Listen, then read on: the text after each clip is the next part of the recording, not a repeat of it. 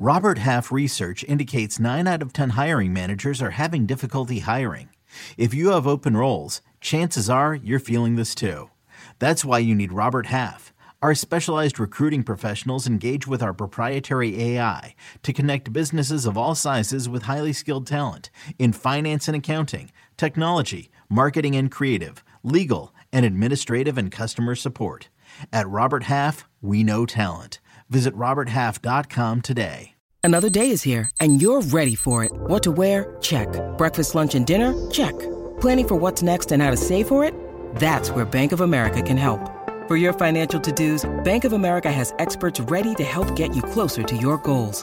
Get started at one of our local financial centers or 24/7 in our mobile banking app.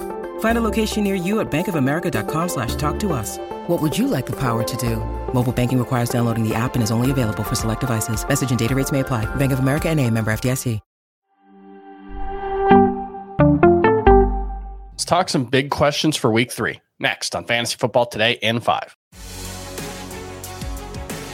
Welcome to FFT in 5. I'm Chris Towers. I'm here with Dan Schneier. And Dan, we've got some big questions for week 3. We're recording this on a Thursday, but you're hearing it on Saturday. And unfortunately, there are quite a few injury notes out there, so we're not going to be able to touch on all of that stuff. We are going to take a look ahead at some big questions that we can talk about. And I think the biggest one we haven't talked about yet is, what does the Cam Akers trade mean for Minnesota? They acquired him for basically nothing. I think it was a conditional 7th going one way, a conditional 6th going the other way. The point is, the Vikings didn't give up much to get Cam Akers, who had clearly fallen out of favor in Los Angeles. Does Alexander Mattison have a shot to remain the lead back in Minnesota after the Cam Akers trade? I think he remains the lead back, Chris. I just think the role is different. I think it's going to be not the same type of lead back role he's had these first 2 weeks. But we have to remember with Cam Akers, he really hasn't been the same running back since that Achilles injury. He has been a player who was in a lot of ways pushed up based on a final stretch run last season that came against a lot of bad run defenses and a lot of good game scripts. Those obviously didn't carry over this year. He struggled mightily in his first week with the Rams. From an efficiency standpoint, I assume that will stay the same. The Vikings do not block the run well. They have injuries on the offensive line. It is helpful for him that he's going from a very similar zone scheme with Los Angeles to Minnesota. That should help Akers, but I think they're digging here and they're just hoping to find something, some kind of spark, because Madison certainly hasn't been that. I'm very low on Madison moving forward, but it doesn't mean I'm high on Akers because of it.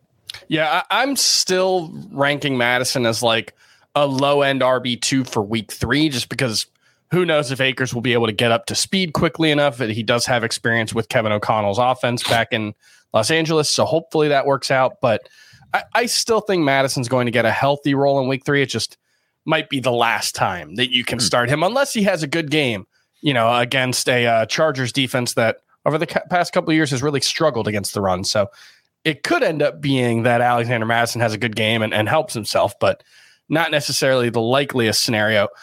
Let's talk about the Bears, and boy, everything's kind of a mess right now in Chicago. Justin Fields, maybe the quotes were taken a little out of context about, who to blame for his struggles so far and whether it's the coach. He also blamed himself. I think it's worth noting. Do you have faith that Justin Fields can start to turn this thing around? In fantasy or real life? I assume we're focusing on fantasy. Fantasy football today in 5. Yes. In fantasy, I have faith that he can turn around to an extent. He was one of my avoid quarterbacks this offseason at price. I just couldn't get in on a quarterback whose most of his fantasy success was through the ground last year. That doesn't seem sustainable. It hasn't been so far. I agree. He's probably going to think less and do more running moving forward like he promised he would. But how sustainable is that? The way defenses are playing him, I saw a really interesting breakdown of how they played him last week. Essentially 2 spies, leaving all these vacated areas open in the zone, which is risky typically for a defense. They'll never do that against Mahomes, Burrow, Herbert, any of these guys. But against Fields, you can get away with it because he's not seeing the field well at all. So with that said, if you're going to see defenses copy that, and it is a copycat league, the rushing could be a problem too if you've got a double spy on every play. So I don't feel it with Justin Fields. They don't have their left tackle now as well. Who knows how long he's going to be out? This is not a player I'm buying low on at all. All right, and then one more question specifically for week 3, because for the New Orleans Saints, Alvin Kamara is going to be back in week 4 from that suspension. So probably not going to be, a long-term starter, but it does sound like Kendre Miller is going to make his NFL debut in week 3 after missing the first 2 games with a hamstring injury. It sounded like he could have played in week 3 and they just played it safe with Jamal Williams healthy, but now Jamal Williams is out or expected to be out. Can you start Kendre Miller this week? I think you can, but you have to keep expectations low. So the reason I could say you can is because look at what Atlanta just did to that Green Bay run defense. Mm-hmm. I think Green Bay is going to be a really bad run defense this year, but I think they're vulnerable. And I also think that if you look at this thing, the concern for upside remains because Taysom Hill got a lot of carries last week and could steal red zone looks. But as far as how desperate we are at running back, flex-wise, in a matchup like this, I don't hate it, given the desperation we have to fill this position. My league is now petitioning, Chris, for a change in the rules moving forward to reflect how the NFL pays the running back position and how the NFL treats the running back position. They want to go down to 1 running back only to start moving forward. I have thought about that in some of my leagues, just because when I look at my rankings for week 3, I mean, DeAndre Swift's an RB1 at this point, I think. Travis not even a great hasn't been great. Kenneth Walker hasn't been great, but I think you kind of have to rank them as RB1s. What are you doing with him? I can't play him this week. Yeah, I mean, it's Ramondre Stevenson has been disappointing. Javonte Williams hasn't broken out yet. It's weird times at the running back position. I feel like there are like 5 good running backs and everyone else is an RB2 at this point. And that's not really how it works. Obviously, you need to start multiple running backs. So, yeah, I've got a couple leagues where I might start Kendre Miller ahead of Alexander Mattison this week. Yeah.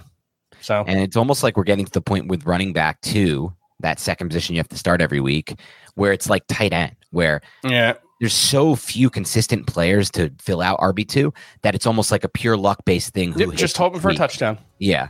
All right. That's going to do it for Fantasy Football today. We'll be back tomorrow on Sunday morning with the latest on the injuries and more start-sit questions. We'll see you then.